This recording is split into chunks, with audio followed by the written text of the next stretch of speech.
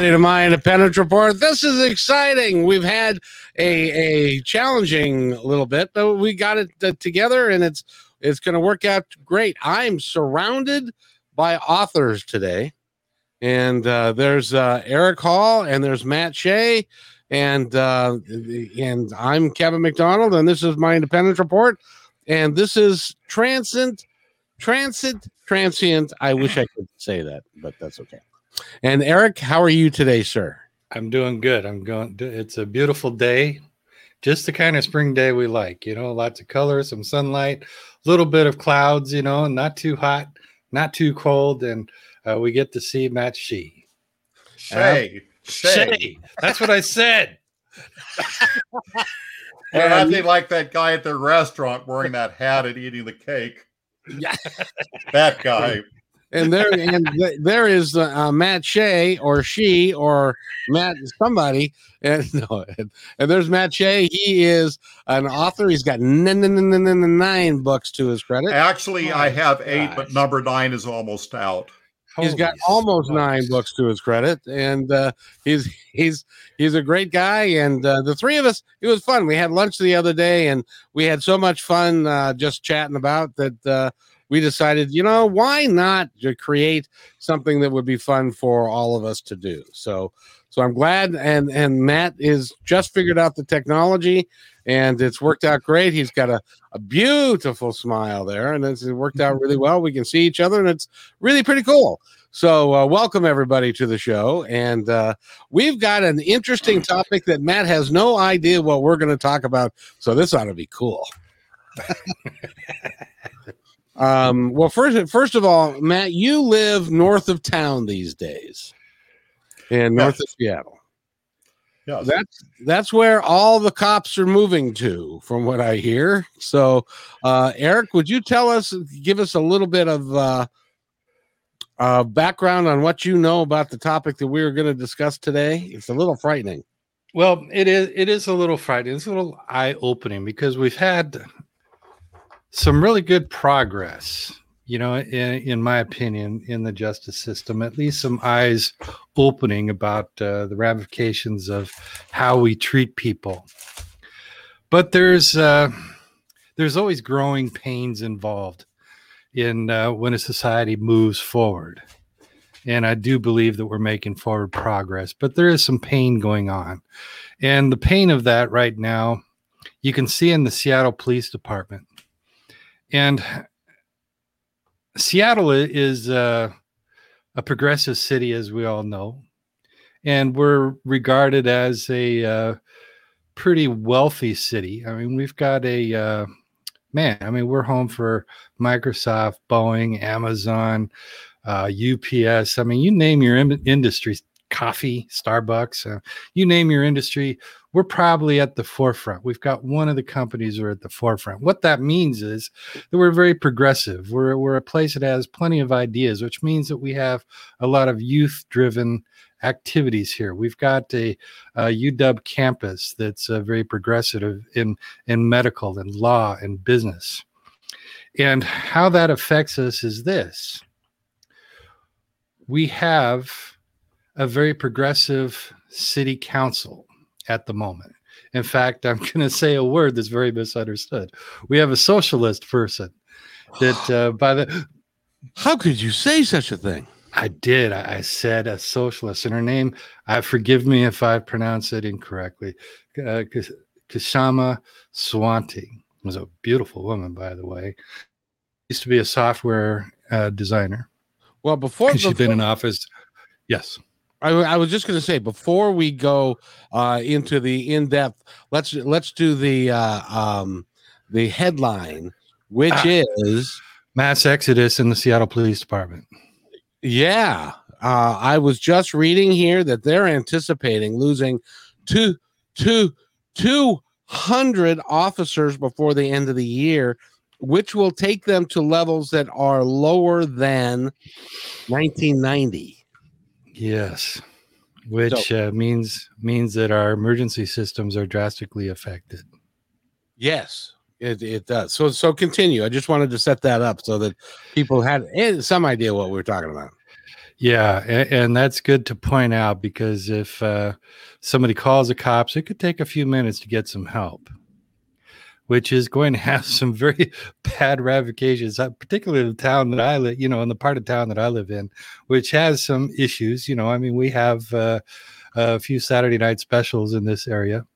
I live right on the border of White Center and Burien. And sometimes there's gunfire on the left, sometimes there's gunfire on the right. And it, sort of takes turns. And I just I lay a little bit lower in my bed and hope the bullet's clear over my head. Now, White Center is quite the area. It really is. It's quite the area. A lot of good food, a lot of great food. Yes, sir. White Center used to be famous many years ago. And for example, the skating rink in White Center? Yes. At one time, they had boxing champions there.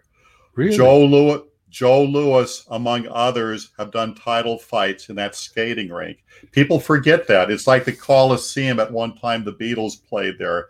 That skating rink was part of the circuit for the highest level of professional boxing. I never knew that. I didn't either. And I was a boxer. Fantastic. Is that right? That is fantastic. Yeah. Wow. And see, so White Center wasn't always in where it is now. It's declined. I think it's fair to say, in all seriousness, it's fair to say it's declined over the years. And there is a lot of gang activity, and there is a lot of drug activity, and there's just a lot of activity. There is.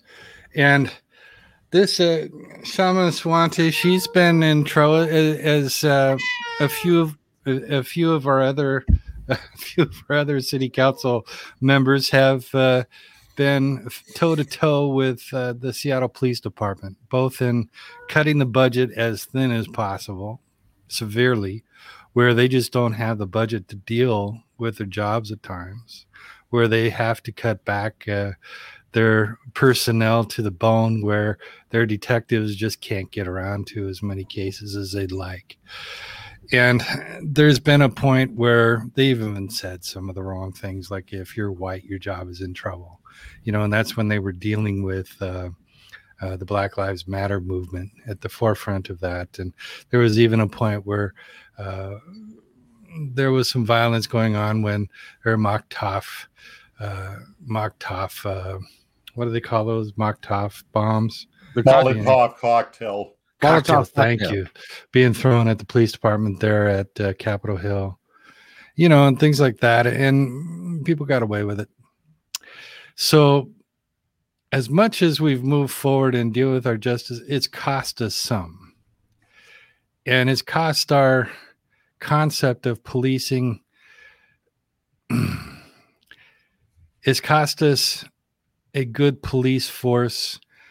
Our police force has a reputation of being brutal at times. But here's where humans really suck at moving forward, because we don't take time to think ahead about our actions. And I really don't have the answer to this. Historically, we suck at moving forward. We have wars, or we take steps, and not everybody's ready to take those steps. And we can point out different circumstances, the women's movement, when we finally got around to giving women equal rights, we didn't handle that well. And it should have been handled well. What's that? Still don't, by the way. We still don't. We haven't handled it. We didn't think that through. Civil rights movement, that's taken more than, that's taken 400 years. I mean, we just suck at moving forward. And again, we're proving it again. Oh, yeah. The man's got his hand up. I'm from South Seattle, and the show 60 Minutes wanted to do my senior class in 1976, because we were the most integrated classroom the nation ever had. If you recall the show Room 222, that was basically us. They didn't do it, but they almost did. Now, what I want to point out something is that we got a rebellious society. If you look at Tonya Harding, and if you look at Don King and others, they got there by default. It became greatly trendy and encouraged to go against the grain and defy. We got wonderful police, but more and more we have an opposition against them where the police are more and more restricted to do their job. I don't fault the police. I fault an attitude that society has where we're just going to rebel. We have people, and I've worked with some of them, that decide they don't have to work. They're going to do this and that. I've worked with people that say, you don't understand. We can get a settlement. We can get a lawsuit. I don't fault the police. I fault everybody's home value. Rebel, speak out, go against the grain. Sometimes the police are at fault, but to generalize, it's such a large momentum. If they do anything, people cry foul. Well, you know, guys, and Eric, you know this. Being a bus driver, we see the interaction between the general population and the police all the time, or the general population and us as bus drivers all the time, and it can be very difficult at times. I tell you, I'm pretty darn sure I would not want that job. That is an extremely tough job. And you very rarely can you do you win. Go ahead. No, I don't know how people. One of the most compassionate, intelligent people I know in this world is a policeman. It totally took me by surprise that he did, because this gentleman, in my opinion, is really had a lot of options to do things, and why he chose to put his life at risk every day for so little surprised me, because you never would have picked up on from him through the years in our childhood that he would end up being a cop. He was not an authoritarian person. And this is part of what we do. We perceive cops as authoritarians, as we should. And this is where I'm going to split with Matt a little bit with my opinion, because our concept of police, and I think the police have a concept of authoritarianism that does need to be rethought. And as Kevin pointed out, we do see people, and Matt, you rightly pointed out, there are people out there that don't feel they have to work to get by in this world. And it's those people don't necessarily need brute force to be handled. It is correct. I think our police department needs to be rethought to include people that have social services as first contact, that include psychological approach to many issues, whether that's domestic violence, what do you call that? People that are hooked on drugs, people that are just plain nuts, people that are just kind of lost, or they're young kids that stole some food just to get by, that just need some help.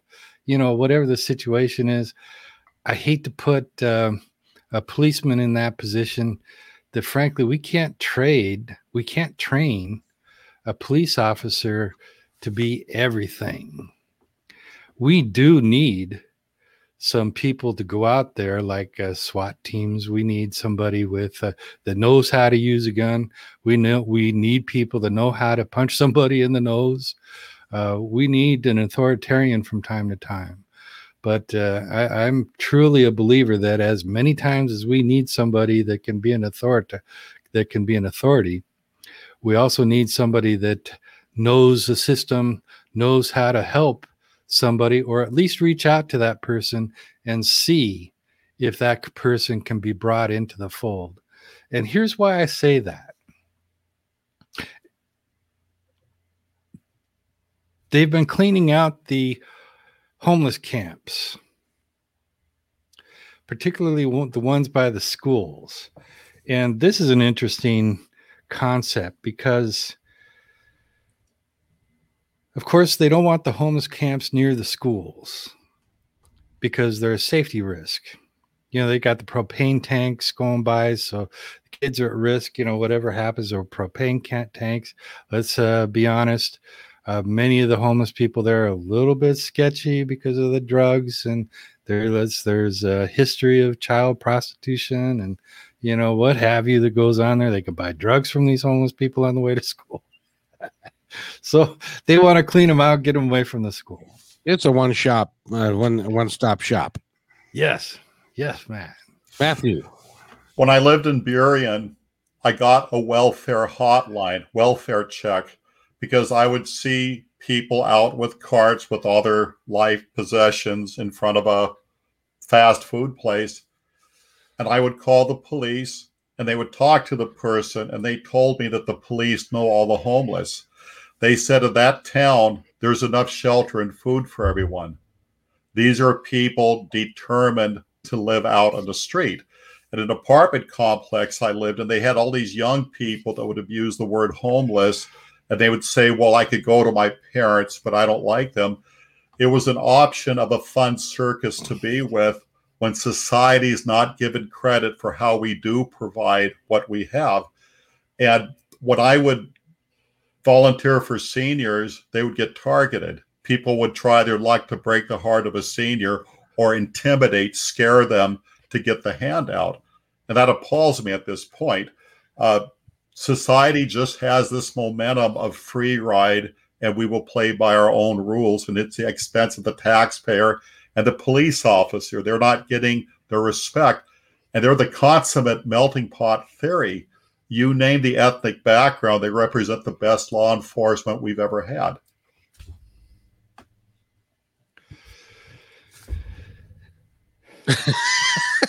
Eric? Well, see. Well, so let me throw my 2 cents worth in here. Yeah.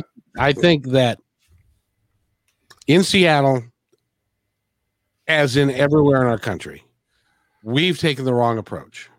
We are a capitalist society. We think that everybody should be able to do on their own, but we don't have the infrastructure. We don't have the ability to make sure that families stay together, to make sure that mentally ill people get the treatment that they need, to make sure that the police, first of all, I think the police are not only, I think they're underpaid. I think their standards need to be higher, because there are people that decide they want to be policemen who should not be, because they're not good enough. What do you guys think of that? Sure. Yes. Absolutely. And I think that goes to the point where what we offer as police needs to be broadened. Not everybody should be carrying a gun. Not everybody should be using force. They should have specialized people that can offer different services. I agree. And as far as, society, that's systemic. As far as society having things to offer and people refusing to take them, that's a systemic issue. That capitalism, as wonderful as it is in offering solutions for creativity and progress, it doesn't take care of, it's not a responsible society as a whole. Like Kevin says, it leaves areas where people fall into the honeycombs, like the people that really should be in homes, like Reagan made it possible for the people that were in mental institutions to live on the streets. That should not have been done.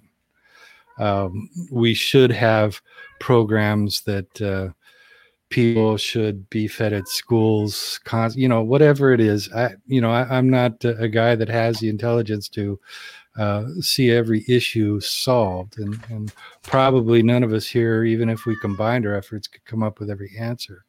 But it is obvious that we have problems. Yeah, that cat could probably answer him. But we do have problems of irresponsibility. I think we can all agree on that, whether it's self-imposed or a systemic thing. But it has trickled down to, how do we police ourselves? That's the immediate result of what we're looking at here. And Seattle's facing it in a very real way. And it's facing it because of our politics. We have a we have a city council that is dividing our police department where it's very thin and going to get worse and put our citizens at risk. And we have an opportunity here to really lead the nation in reinventing what a police department can do. Yeah, Matt, go ahead and just speak. I greatly appreciate you, Eric. What gets me is, what is the right concept when the governor says we are a type of state, which means come here if you're homeless, come here, and there's a word for that. The welfare state? Generous? Kind of, but there's a specific word, like is it refuge, something like that. But anyway, the word is out. If you're out, if you're hurting, come here. Yeah. So we have an incredible amount of people coming in here that are playing by their own rules, contributing to the mayhem when we have to get on our feet with our problem with homeless and lawlessness and so forth. They've just opened up the gates and come one, come all. I'm an unabashed, what I would call an unabashed liberal, but I'm scaring myself because I'm about to say something that's very conservative. Hold on. Yeah, you might want to write this down. Okay. All right. First thing is, whatever happened to compulsory service for kids out of high school before they go to college? Spend 2 years working in service to the country, and it's compulsory. You can't. It's not a voluntary program. This is something that I think that everybody, that we should, as a country, demand of our youth, so that we can teach them how to become a human being, how to become an adult, and how to become responsible. Even if all that is 2 years of how to engineer life, how to write a check, how to develop a savings account, you know what I mean? And that would be one. The other one is, I think that people, in order to have a baby, need a license. Good for you, man. What happened to that idea? That was popular at one time, wasn't it? Or at least an idea that was floating out there. After high school, you go do some public service. It was John Kennedy who originally, and Matt, you might know this better than I, but I think it was John F. Kennedy. They put together a program that has gone by the wayside. It was not compulsory. It was volunteer. But did you remember the name of that program way back when, Matt? His quote was, don't ask what your country can do for you. Ask what you could do for your country. And Israel and Germany are two prime examples where after high school, you serve a bit. You're really in with society, serving and going by those values. Yeah. I think that would be one place to start. And also we have got, I defy either of you to look in the yellow pages and find a free place where somebody can go who is manic depressive or bipolar, number one, to get diagnosed, and number two, so that they can get them into the system. I don't know of such a place. Do you? Well, they claim they exist, but getting there and getting through the system is a whole nother. That's why we need the cops redefined. I agree 100%. Yeah, we need that kind of outreach program, because a lot of those people that we run into on the bus or in those streets, that is exactly. I mean, tell me that woman that I pull up to on 12th Avenue that walks out in front of my bus and drops her pants and goes number 2 in front of me. Tell me that she's okay. No, there's something wrong there. I don't mind saying that. Something wrong with her. She's just fine. She's just fine. No, go ahead, Matt. I love this topic, and I like your input, each of you. And what gets me is the police. There's an upside. I know of a police officer who took someone homeless in who's living out of a car, and it worked out. They provided. Now, maybe that's bending the rules a bit one way, but a glorified Good Samaritan. The police are kind of punching bag target, and they generally start off as decent, caring person, because you don't get rich off of this job. You're lucky if you make it to retirement.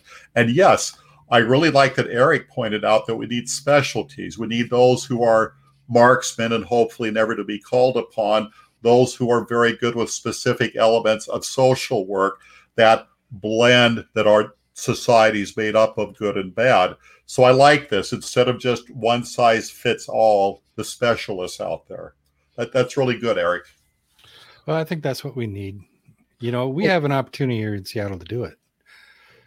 We've got the, you know, when you first started, you were talking about the number of big businesses here. What that equates to is we have a huge tax base, which is why why the Seattle Council is making these weird things, because they've got the money to do it. And the mentality. This is where the big business comes in, because they have a stake in this. And what big companies really don't want us to know is that they have a stake in society. Amazon, as big of a footprint as they have in this city, and face it, they changed this city. They did. They changed this city. And every city in this country knows how they changed Seattle. And when Amazon went to those other cities and wanted to start their second corporate home, that had an effect on the bidding process. They said, oh, well, housing prices went up. You guys don't want to pay taxes. You don't want to do this. So this has got to happen. That's got to happen. We have to plan for this. It got very complicated.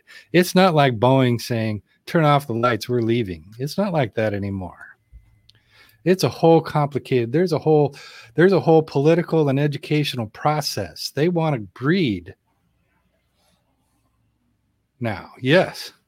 These very corporations, Boeing talks about Carolina, Microsoft just inside of Vancouver, they have a plan B safety net ready to go. They're not always going to be there for us unless we play ball with them.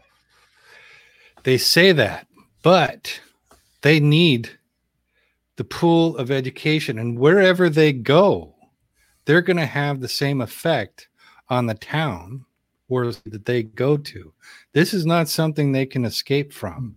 They have imprinted a society or an element of society that will forever follow whatever it is they do. In fact, they have birthed a culture. They have. And yes. In what is it, South Carolina? Is that where they're at as well? Yeah. That's a non-union facility. And this is a union facility for now. Yeah. But they're going to end up, because and they have such a special. Well, I want you to think about this: Boeing with the 787, and with what they're trying to do, they're trying to make it so that they can dumb down the ability for people to put these planes together.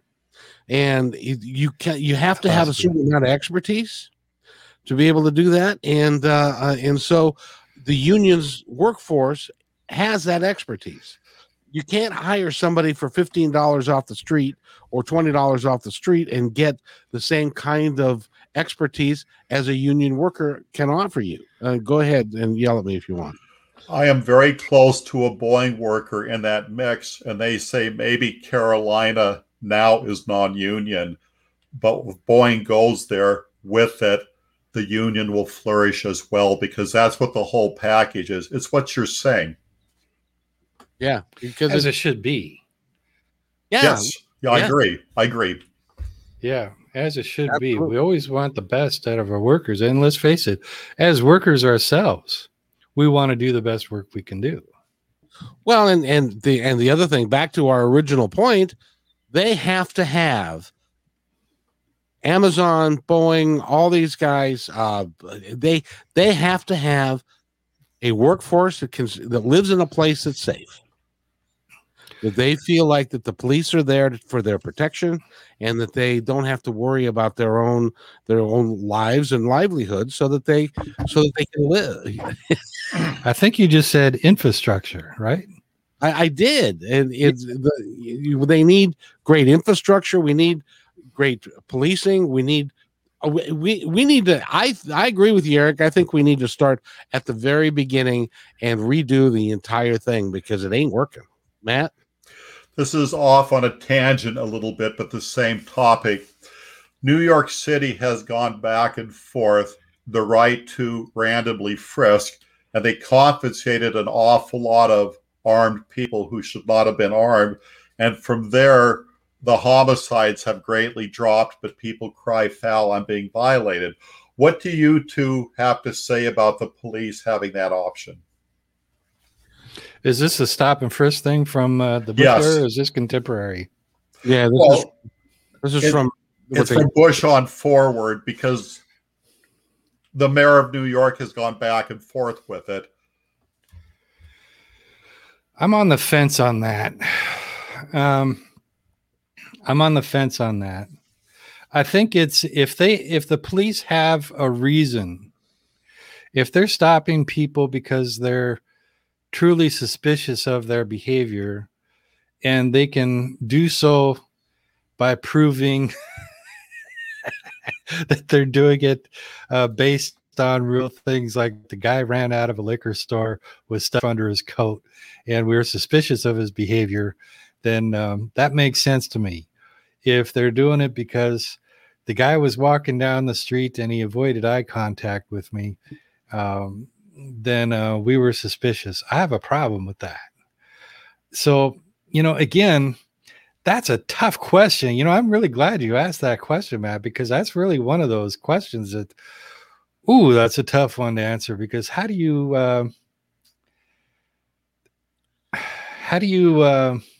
yeah. Okay, Eric, you're a bus driver, right? I think so. Yes. I'll find out tomorrow.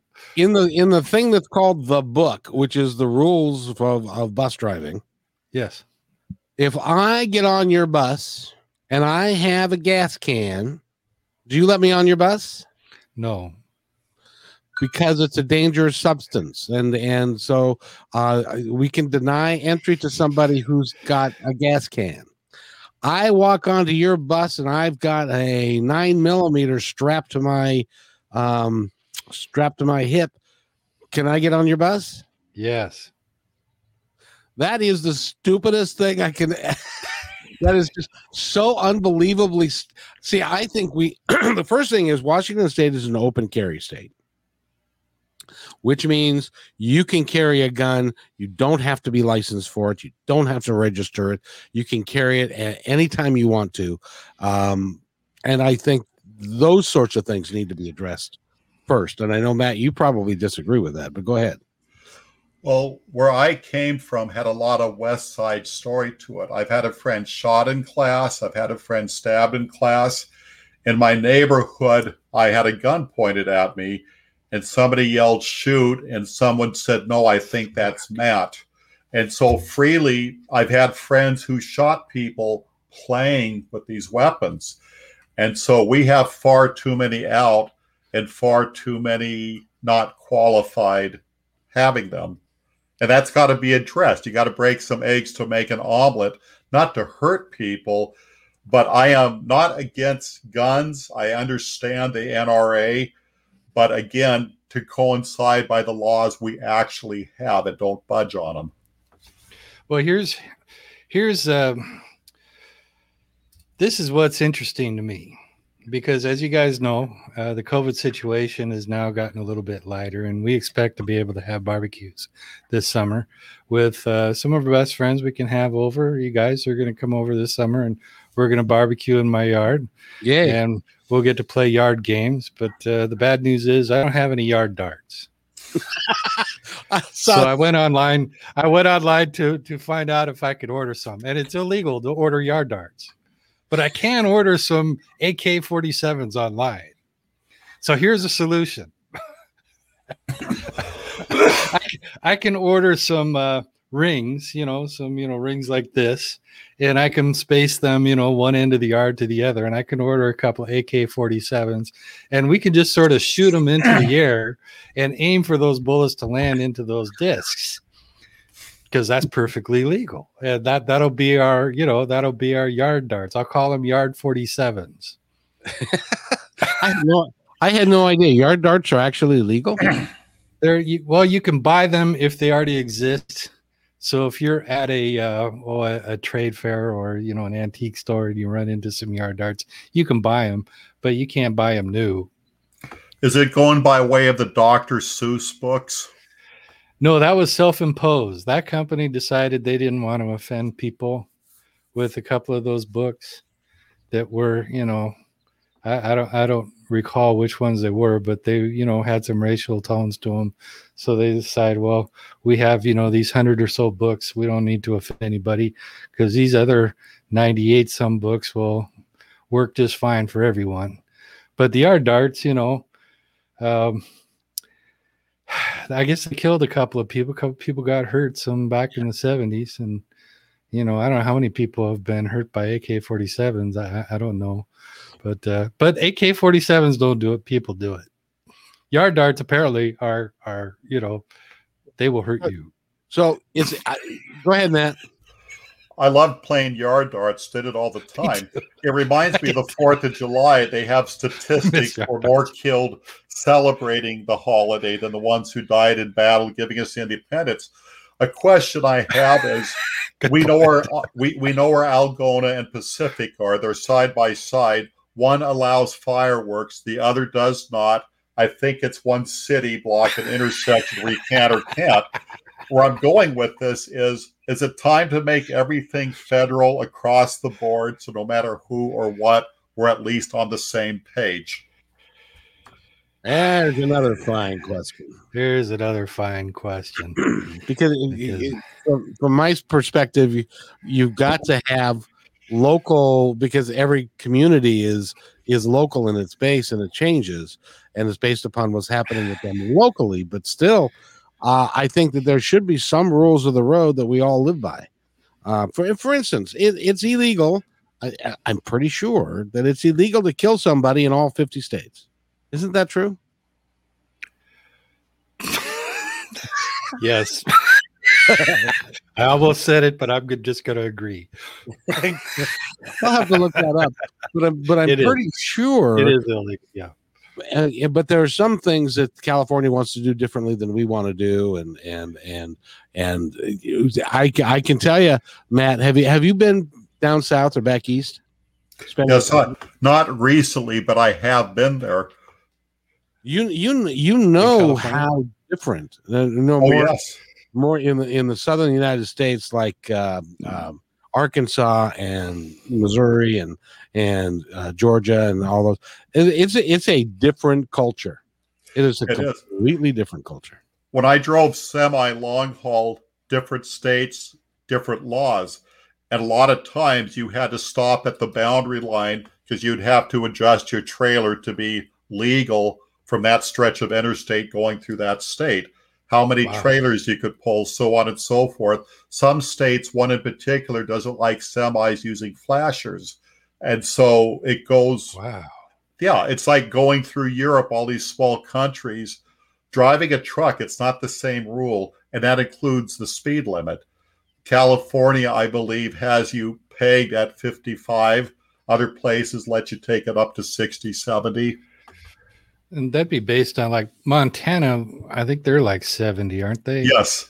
And they were one of the last to adhere to a federal standard. They were like speedless. And that was based on population because... Right. It was like an Autobahn in its own right. And I believe you could haul triple trailers there and also in Nevada, but not everywhere. But again, it's musical chairs, who's on first. Yeah. And a person could wander into another state and plead ignorance because that's not how I was raised. I'm law-abiding. I've never been arrested before. That argument. Yeah. Paulette, isn't it true you guys have more sheep than humans?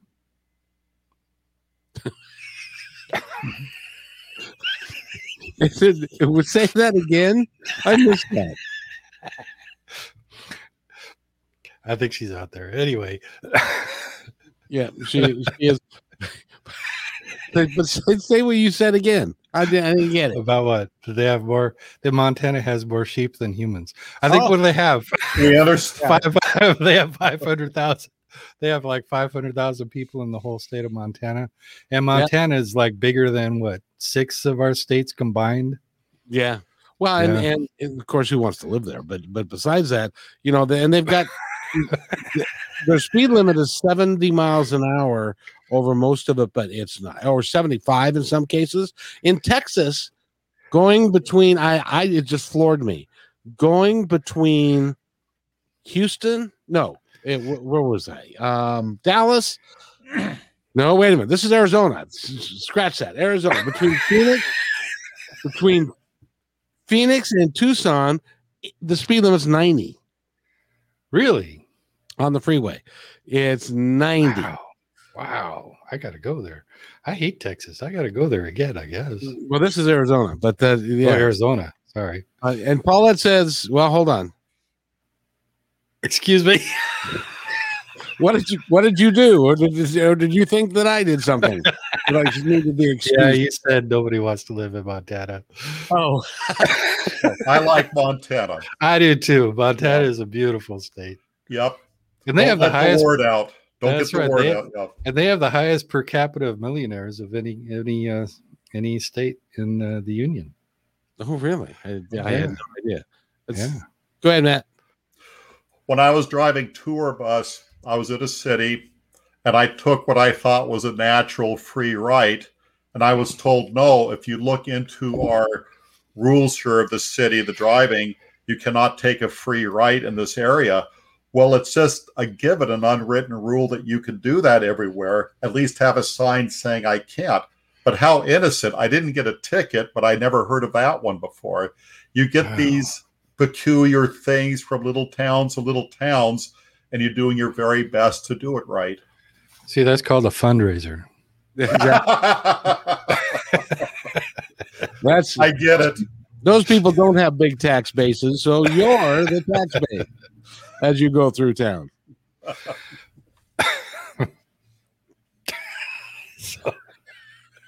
All right, who's next?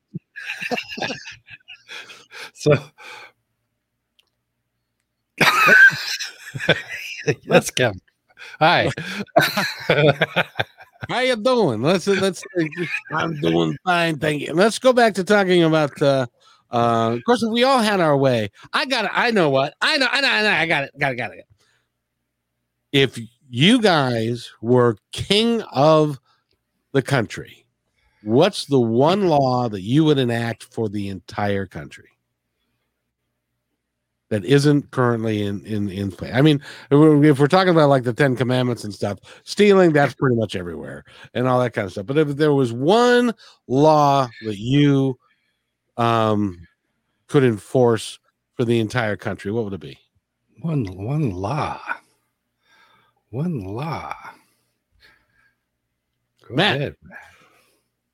I don't know if we have the technology to do this, but if we had technology that would let the police know if somebody was armed, that would put a proper spin on things instead of the person was unarmed, or wait a minute, they are armed, so that there was just a way of knowing that, and that's all of us, just so that you understand what type of situation you're getting into or not. That's a really good thing. If we're able to do that.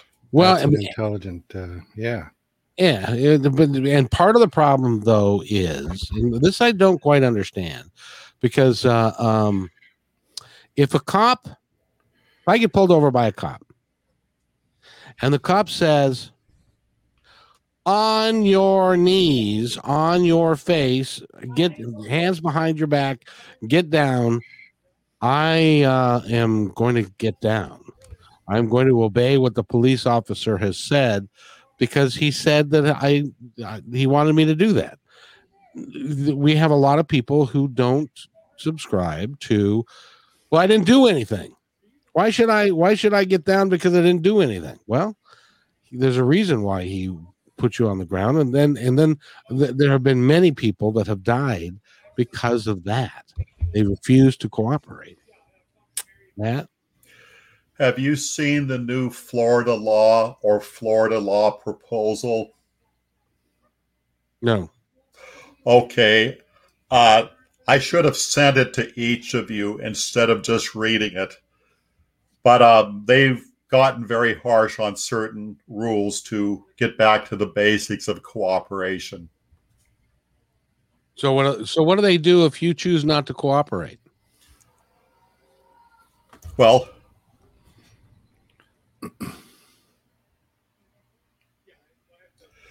my understanding that with our Constitution, the moment somebody resists arrest, they have lost their rights. I'm not 100% sure that would be 100% accurate there, sir. At one time, it initially was, and it might have changed because you always have criminals wanting rights. But initially, you're to cooperate. You're to do that because these problems we're having, a lot of times it's someone with an obscure past who decided to go against the grain and push went to shove instead of walk through the motions. The George Floyd thing, there were those witnessing saying just cooperate with the officers. There were those saying that when they watched it. Well, but he was handcuffed. Oh, yes, on his face. Yes, initially it led up to that. He shouldn't have lost his life there, but initially it was the refusal, and then reaching to that level of that. We wish it never happened. And you know why I think that's happening. And Eric, I'd like your viewpoint on this, is because there is such amount of fear by a segment of our population that if you are accosted, if you are stopped by a police officer, that you are in your life is in danger. It is. They assume that from the very beginning, that their life is in danger, even if they haven't done anything wrong. And so that's, in some cases, that's why they fight and fight to run, and the guy who fell asleep in the drive-thru, who, you remember that story, who fell asleep in the drive-thru because he'd had too much to drink. The police came, they moved his car, they talked to him for an hour. Then one of the cops decided that they were going to arrest him. And so he started to run, and he got shot in the back and killed.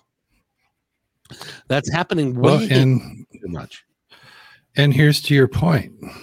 There's people of color out there whose lives are in danger. Statistically, that's been proven out.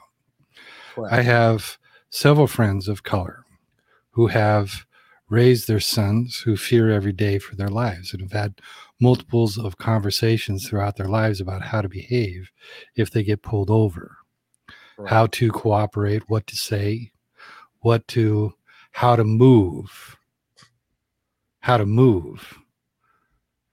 Now, yep, we have to think about that. How would we move?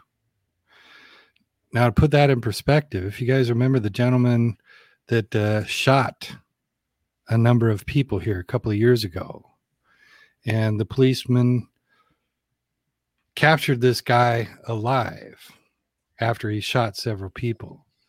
The guy was in the back of the car, complained that he was hungry, so they bought him a burger on the way to jail. That guy was white. Yeah. That kind of puts it in perspective. Hey, man, I'm hungry. And he got a burger on his way to jail. That didn't happen to the guy that fell asleep in the food, the guy that was picking up from some fast food. He fell asleep in the car. He got killed. That didn't happen to the guy that allowed the handcuffs onto his back and cooperated. It was choked out over 9 minutes and 40 some seconds. And the list goes on. You know, the woman with the 16-year-old woman with the knife, I forget her name. And I don't know the complete story on that. And I'll tell you, man, I'm on the fence on that. I'm not fully versed in the facts on that to comment, but if she has a lethal weapon, I don't know why she couldn't have been shot in the leg. But that's on the surface. I have to bow to the policeman's judgment at the time, and not knowing the full case. This is one of those instances where I have to say, okay, well, maybe the policeman had to make a split decision and he took her down. But I wonder, how come he didn't shoot her in the leg and take her down, incapacitate her? He has to be at least a good enough shot to do that. You'd think. You'd think, but at the same time, and I know the one you're referring to, she was going after another girl, and was going to stab that other girl, and See? And you could see it clearly that she had her arm back, and you could clearly see the knife because she was out of her mind with rage of some kind. Then he may have done the right thing, and that's sad, but it is truth. And it's certainly true through statistics that there are people out there of color that have reason to fear the police. And they have fear whenever they see a cop car pull behind them, no matter what stage in life they are. And it's happened to congressmen. It's happened to doctors. It's even happened to a judge. It's happened to a police captain. I forget his name, but he actually ran a police department. And he got pulled over and he was brutalized. And boy, where did heads roll. Yeah. Well, I have a good friend that she's a white lady. She's married to a black man. They have 2 kids, and they're both mixed race, and they both look African American. She has on their phones, she has and somehow they've got it hooked up so that if he gets stopped, it automatically goes to her phone, so that she can go to wherever he is to protect him from the police officer. And she's had that conversation with him. As a matter of fact, there's a podcast that you should listen to. That hands on the steering wheel. Don't look left. Don't look right. Do not say anything. Have your paperwork in order, and comply. Comply with whatever the policeman wants. If you comply, there should be no problem. But we're finding out that even when you comply, there are problems. It's we've got big old bad problems in that respect, and it's got to change somehow. And you guys are smarter than me. How? I Matt, think just go ahead, Matt. This is just a question I'm throwing up in the air. We're talking about defunding one way. If we took it the extreme opposite and you had quite a bit out there, so you had this strength, momentum, and unity. So it wasn't one guy being trigger happy and playing it safe. It was a group that had a firm control of a situation. And I'm simply asking, is that a possibility that might work favorably? You mean overfund the police? So you have a larger police force? Yes. But again, you would, as we were talking initially, it would have to be an education construed in how best policy so that we get through this thing without having a mishap. Because that's the key behind it. I think even though nobody's asking my opinion, but I think that, in my opinion, we need to fund our criminal justice system, our healthcare system. Oh, damn! Did I say healthcare system? Oh my! I think you did. Oh, geez, it could be Obamacare. It could be. We need as a country to fund our day-to-day living and our health and our well-being, and to make sure that the police are funded well enough that they have different departments. By calling the police does not necessarily mean that you need to have a gun with mace and a nightstick come to a domestic violence deal that's not, well, that's a poor example. There was a guy, I just read about it this morning. Hispanic individual. He was sitting on a park bench. He was drunk. Somebody called because he was acting a little bizarre, which happens when you're drunk. And so the police came and they spent time with him. And then one of them made the decision that they were going to take him to jail. He said, I haven't done anything. I don't want to go to jail. And I've seen this, by the way, in my own personal life. I've seen this happen a bunch where somebody will say, I haven't done anything wrong and I don't want to go to jail. And then the police grab him and then it escalates. And then it escalates and it escalates. And then it's take him to the ground. And then it's he's not going to the ground. So now you've got a fist fight between a cop and a guy who doesn't want to go to the ground because he's drunk. He has done nothing wrong.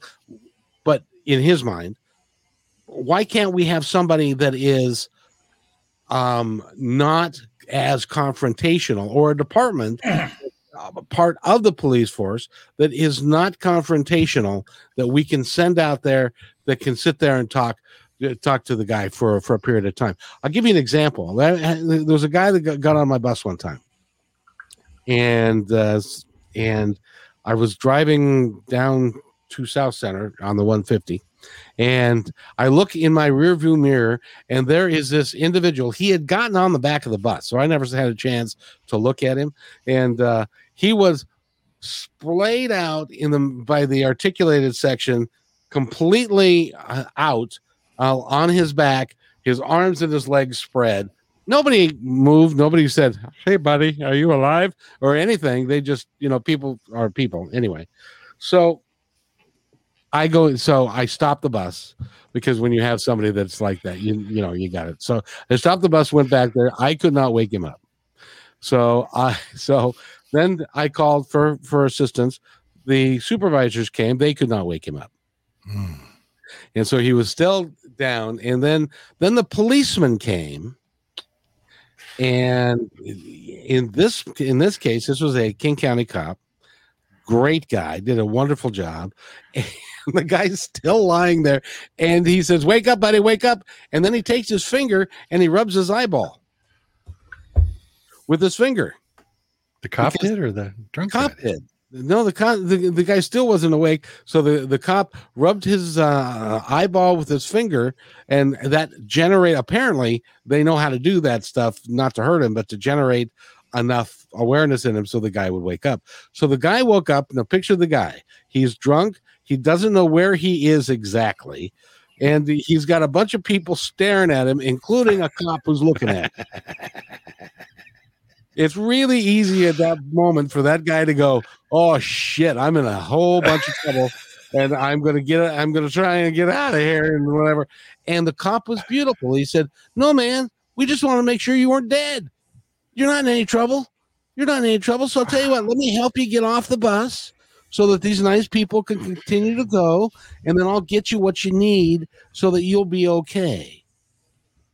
Wow. And the guy complied, because the cop was taking a "I'm caring for you" attitude, not "I'm going to beat the hell out of you" attitude. So he had a nice positive outlook. The guy gets up, kinda. Cop has to help him up. And the supervisor on one arm, cop on the other, and they take him off of the bus. And I don't know what happened after that, because I continued to go. But why can't we do more of that, Matt?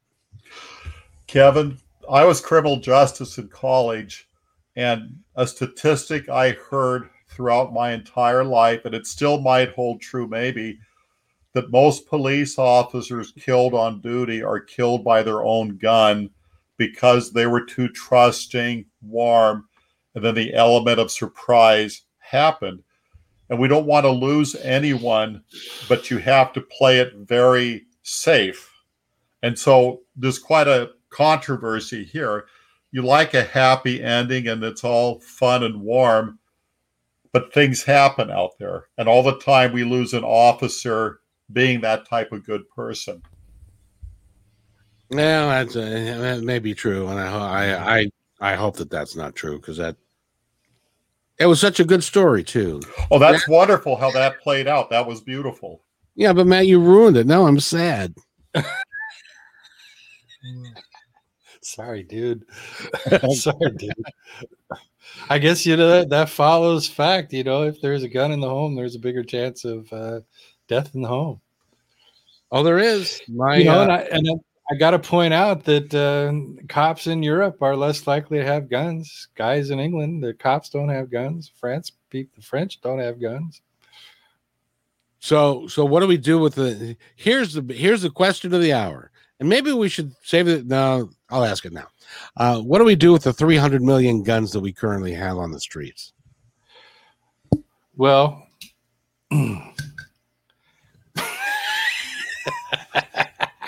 Matt, what do you think? What do we do with all?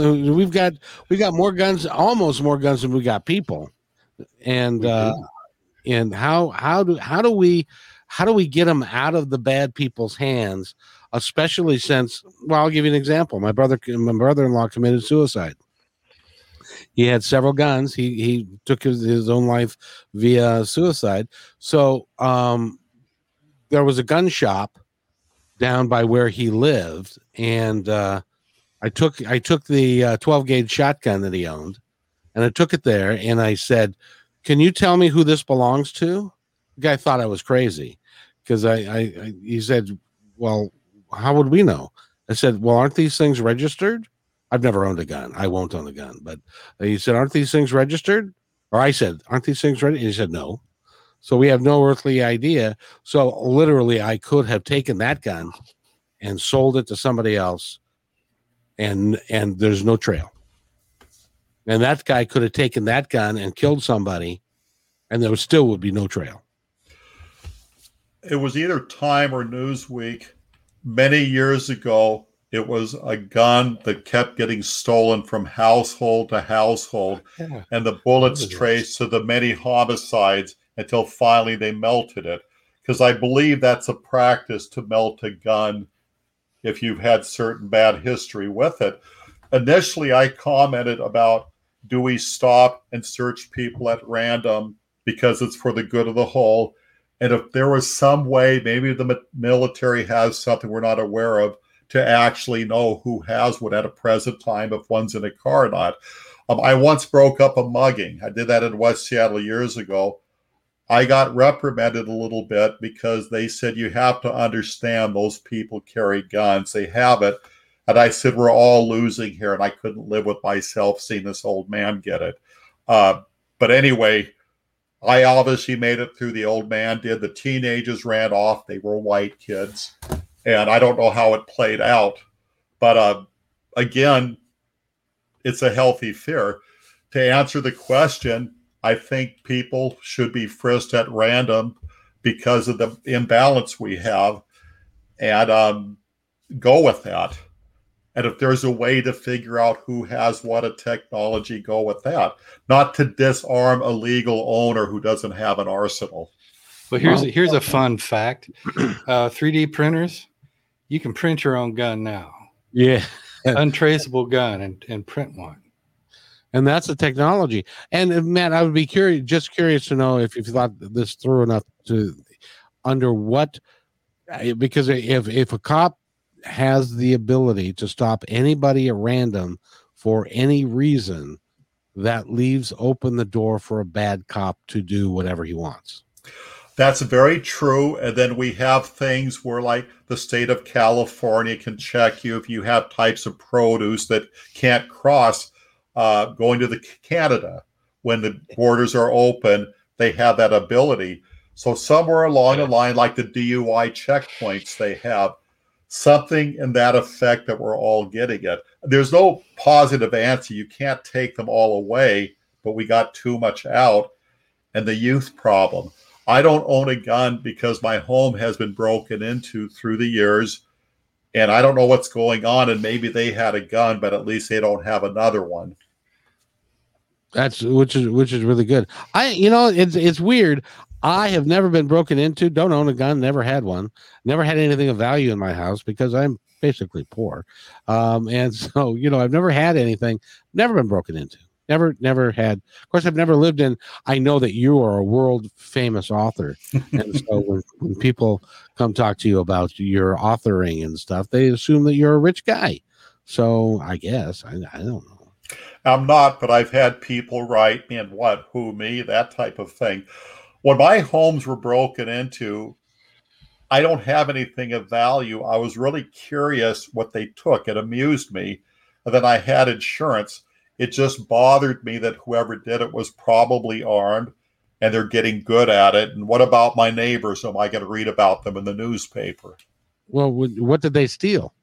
Oh gosh, they got a big boxy microwave oven I got as a wedding gift many, many years ago, myself being divorced over 30 years. They God, what else? I think they took my wedding ring, but I was divorced. I had it somewhere, so it wasn't really sentimental value. Somebody's got it now. Good luck, that type of thing. Well, jewelry I can see, but stealing a microwave, I think they had to leave with something to show for the effort. Yeah. And so they got that of all things. And I might have given them $5 to take it. Now I got some more counter space. By the way, I wanted to ask, since we're having this discussion and Paulette is joining us, she's listening to us. I wanted her opinion. Is having the three of us together fun to listen to? I would love your opinion on that. So you can just you know how to comment. So, but in any event, Matt Shea is the author. Matt, where do they go and find your books, your audio book, and all of that? Well, I have a website I'm proud of because it has you on it, Kevin, and it is mattsheabooks.net. A lot of free stuff, free audiobook. You did a spectacular job on one of my stories. Spectacular. We have it on there. And then you and I did another project, A Barrel Full of Monkeys. A lot of fun stuff. It is. If it isn't free, it's dirt cheap. It's virtually dirt cheap. I'll tell you that right now. And but go to his, and your website again is mattsheabooks.net. Yes. And go download Elmo. Elmo is a great read. It's an audiobook, and and I voiced it, but it's really is a good read. Anyway. And in the near future, I'm going to have some Eric Hall books on my website with websites to contact that author. Thank you. Good. Very good. Yes, sir, Eric. Oh, I read or listened to that one recently of the guy that was struggling for his place in life, and everybody was moving on, and he's contacting all his friends, and I was trying to start fights with people, and that was a great story. The Town Terror. Yeah, The Town Terror.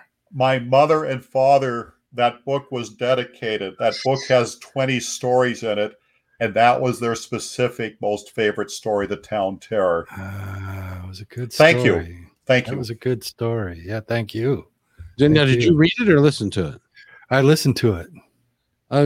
He voiced that. He did a marvelous job, didn't he? It was terrific. It was just terrific. Yeah. That was me, you silly man. I did that.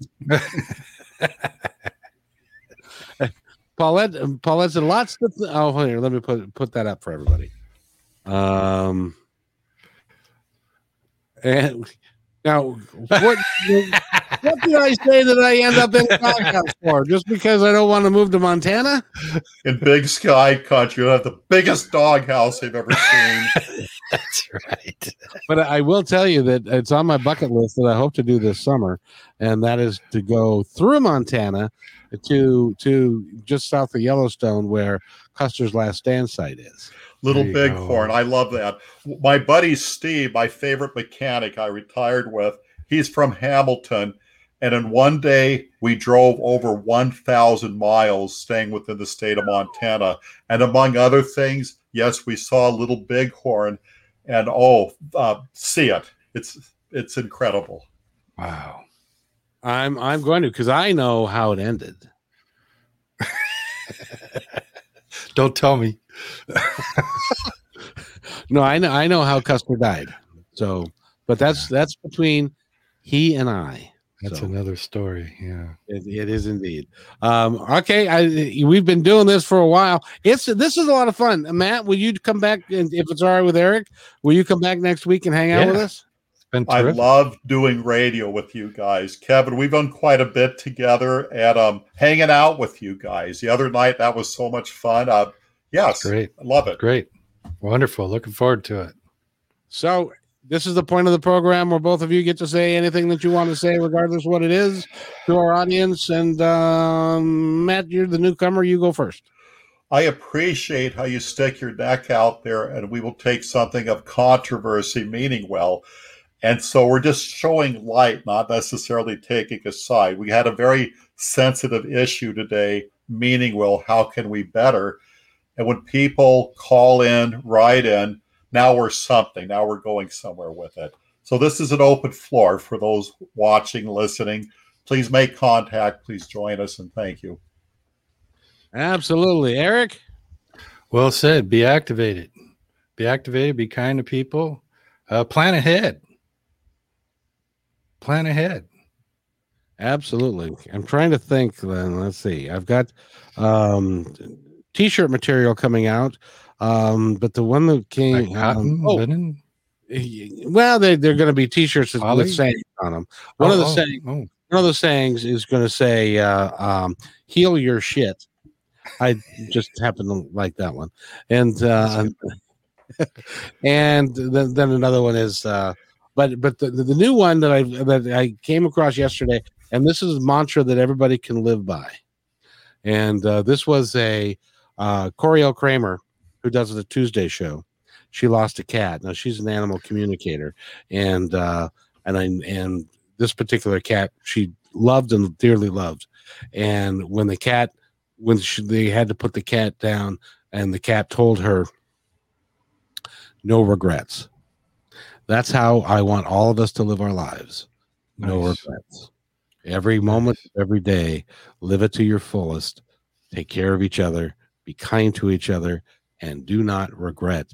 Do not leave room for regrets that there's something in your life that you wanted to do that you didn't do. So I'm going to the Little Bighorn. But with that, guys, thank you so much. And Paulette, thank you for being our silent person there thing. Thank you, Paulette. Good to see you. And gentlemen, next Wednesday at noon. Absolutely. Good to see you, Matt. We'll see you then.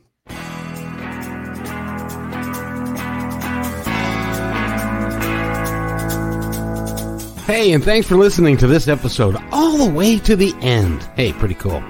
Hey, don't forget to follow us so you can receive regular updates and new posts. And remember, take care of each other because each other's all we've got. See you next time on My Independence Report.